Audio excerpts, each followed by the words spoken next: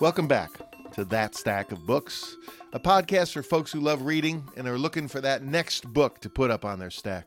I'm Steve Scher with Nancy Pearl and Katie Sewell, a room full of folks who convened at the Bryant Corner Cafe, where Nancy Pearl had a brand new book, and I asked her to read a line from it. And then they were all screaming, "A gathering, a gathering," and then I ran. It's That Stack of Books. I'm Steve Scher. I'm Nancy Pearl. I like beginning a podcast with a line from a book. Maybe we should do that from now on, but people would never be able to guess where this came from because this is a brand new book, yes? This is a pretty new book, the first of a trilogy. The third one will be out probably sometime in 2015, maybe this fall. He's working on the illustrations. It's the Ironmonger series, written and illustrated by a writer named Edward Carey. And Steve, when Harry Potter first came out, before people were talking about Harry Potter, I had gotten an advance copy, and you and I talked about it on KUOW. And I just said, this was going to be a huge book. And indeed, it was. I have been looking for another book that I felt as strongly about for kids as I did the Harry Potter books. And Heap House, I think, is that book. It's for slightly older kids. So I would say 11, 12 and up. And it's very, very strange. It's about a family that lives in a house that is surrounded by trash. And the trash is growing. It's outside London. The trash is increasing as we increasingly throw out all of our stuff. And in this family, whenever someone is born, they receive at their birth a birth object that they have to keep with them at all times. And the birth objects are like part of a water tap, for instance, or a zipper. That could be a birth object, almost anything that you can imagine. And it's very mysterious and very, very, very fun and a little mysterious. The drawing on the cover reminds me of an Edward Gorey drawing. So Yes. Is Edward Carey giving us sort of the canted view of life in the UK? I think this is purely fantasy, and it's except for the stuff that's very real, like the trash that people are throwing out. It's a book where little by little you learn what the birth objects are, and you learn what relationship they have to the people who receive the birth objects. And everybody's name is kind of a real name, but a little bit twisted. So that's, I think, gives you a sense of the book. England and Texas. So Yes. that's this author was born in England and now lives in Austin, Texas. So clearly he's going to be twisted.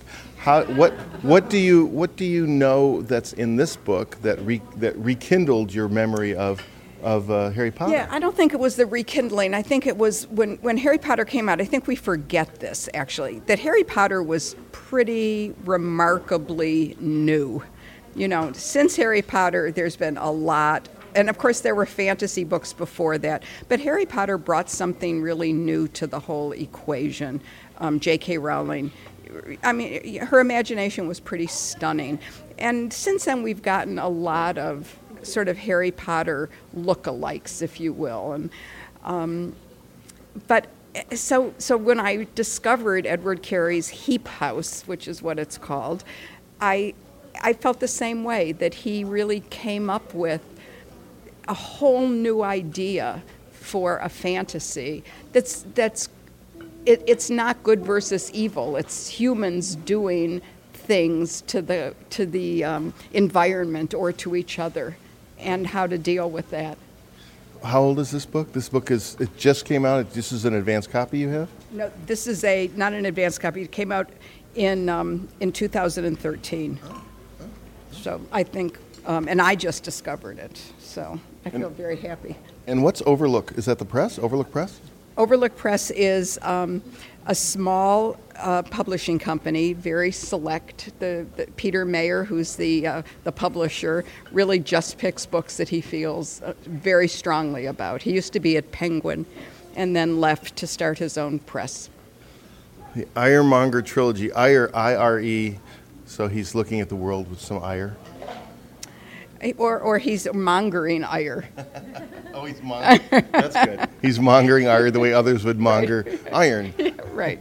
Yep. Yeah. Doesn't look great. Yes. The illustration looks great. Yeah, the image of the maid, I guess, on the back. She looks very. It is very Downton Abbey in the look of it. It's Downton Abbey, but twisted. It's very creepy. It's a very creepy book, which I think kids, not me at 11 or 12, because I was a scaredy cat, but certain kids at that age really like creepiness. Yeah. Twisted Downton Abbey, or Channels Dickens crossed with Lemony Snicket, Kirkus wrote. Yeah, don't you hate that? You could come up with anything. Crosses the world according to Garp with, I don't know. Gone with the Wind. This helps me a little bit. Dickens and Lemony Snicket. Well, it is very Dickensian in the sense that it's a very convoluted plot. The names are absolutely wonderful, and the storytelling is magnificent. By the way, you're done with this book? I am. What are you going to read? What reading this? What prompts you to read what next? Well, luckily, book 2 is coming out immediately. And so I read book 2 already. As soon as I finish this, I happen to have book 2.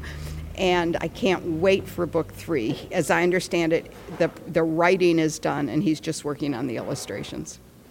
What's book 2 called? Do you remember? Ironmonger, book 2. Oh, but this one's called Heap House. I know, I'm not sure. Fair enough. Well, that sounds great. You've been talking a lot about graphic novels. What prompts this one? Well, this is a graphic novel. This is not a novel, so graphic nonfiction, a graphic history of the Civil War called Battle Lines, and it's done by a historian and an illustrator.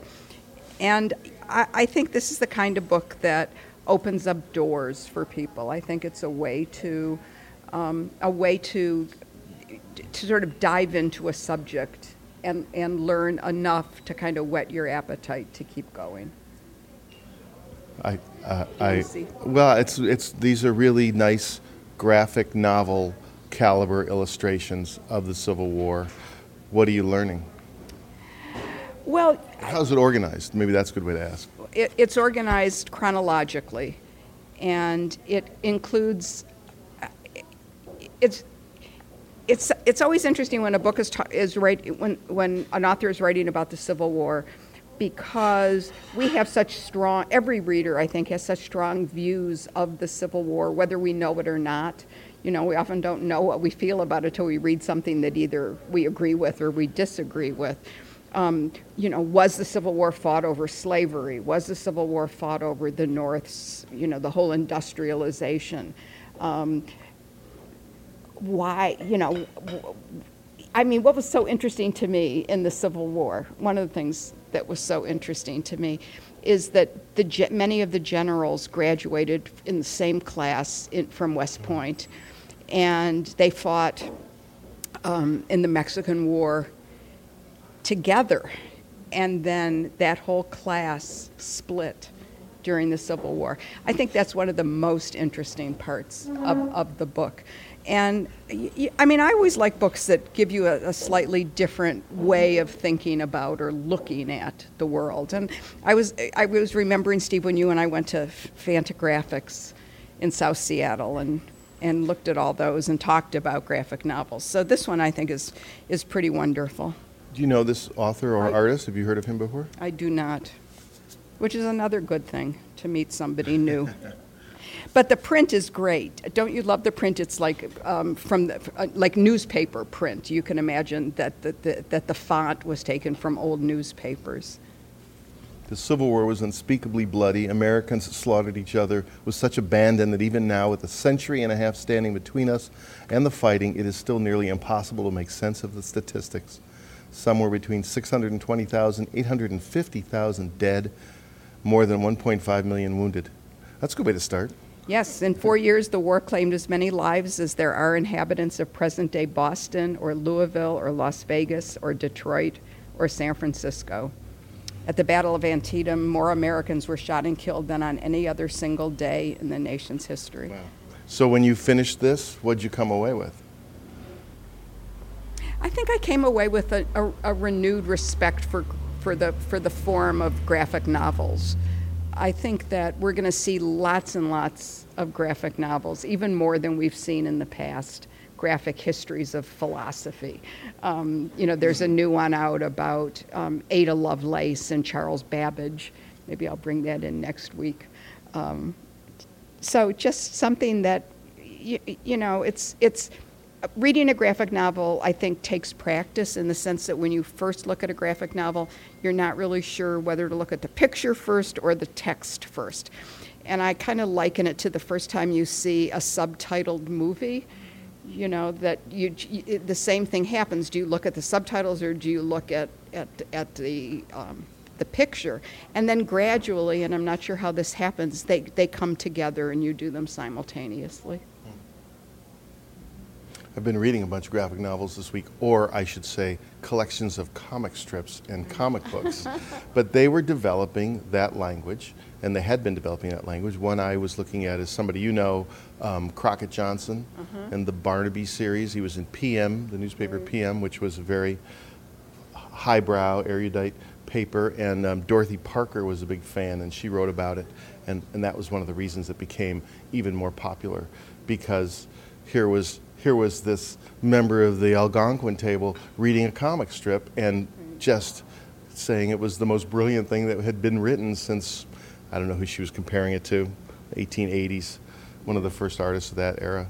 But yeah, it does take a particular way of understanding how to read it. I've also read some terrible ones, which has been very interesting to see some that are at a level of just cranking them out every few days, but still people experimenting with the form and trying to figure out the form. Will Eisner, who did The Spirit, somebody who was considered a genius at laying out the language that's just still being copied today.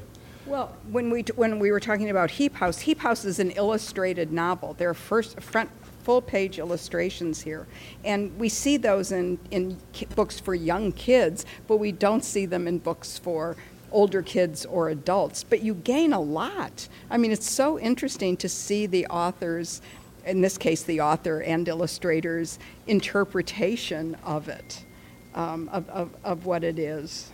Yeah. And it is a whole different, it's a different artist than a writer or an artist. Right. It's a different person who can do both and bring together both things in a particular way. Absolutely. All right, 2 cool books. That's great. That's very good. So what are you going to read after this? Since we're going to ask everybody else at the table that question, what they read and what they're reading next. What are you reading after Battle Lines, a graphic history of the Civil War?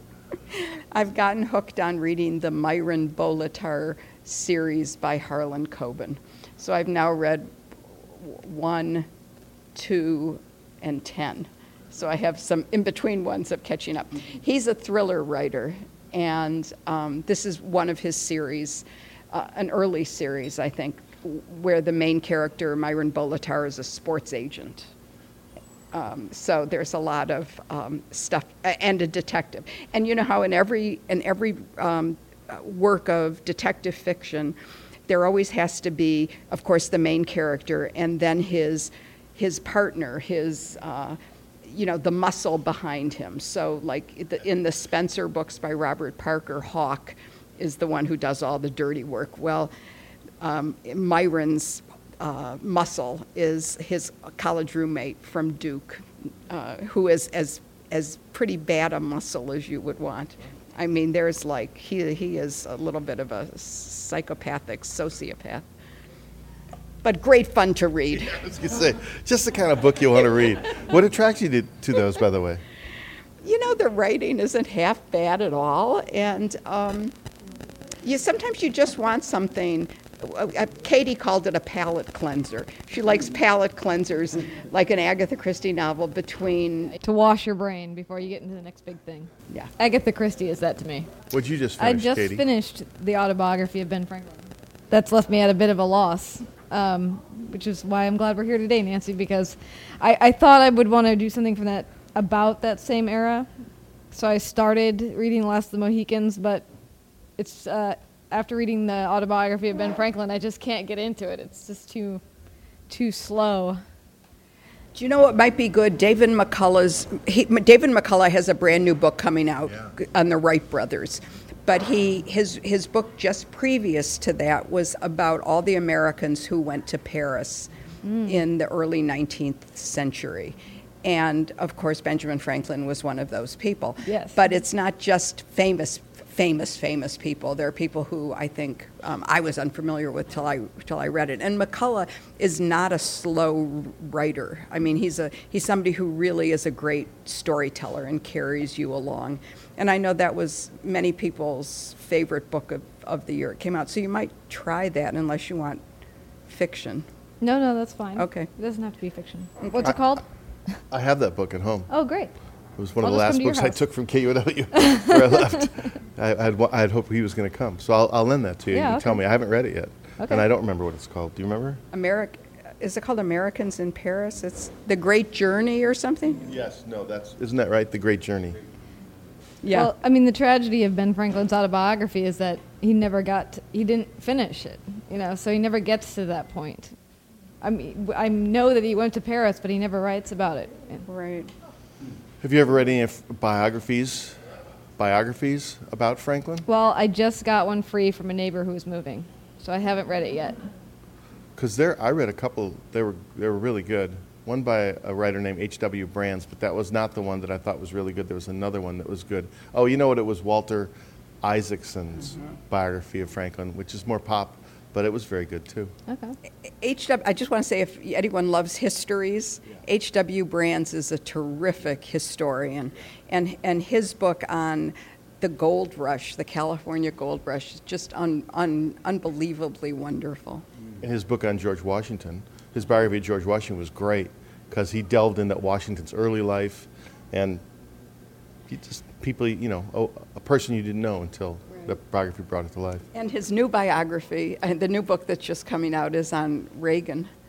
So much as I love H.W. Brands, I'm not quite sure I'm going to read that. Well, it'd be interesting to compare it with that one that was written by the famous Reagan biography that came out. I forget the guy's name, but he was lauded, and he was the one that Reagan wanted to write the biography. Dutch? Was it called Dutch? Dutch. That's what it was called. But it was part fiction. Remember, there was a kind of mixture of, I think, right, of fiction and nonfiction. Edmund Morris, that's right. Edmund Morris, that's right. And then he mixed it because he didn't have everything he wanted in his interviews and in the people, so he decided to fictionalize parts of it. All right. Thank you all. Thank you. We will be back at the Bryant Corner Cafe Tuesday, May 12th, about 3 o'clock, 3:15. Drop on by. Bring your favorite book. Tell us why that book has been influential in your life. You can find information about our podcast at Facebook, That Stack of Books with Nancy Pearl and Steve Scher, at Twitter, at That Stack, and at our own homepage, thatstackofbooks.com. We can be found on Stitcher. You can find us on all sorts of aggregators. You can listen at our homepage. You can listen at iTunes. Subscribe at iTunes, too. And while you're at it, write a review for us, won't you? We'll talk to you again next week. Happy reading.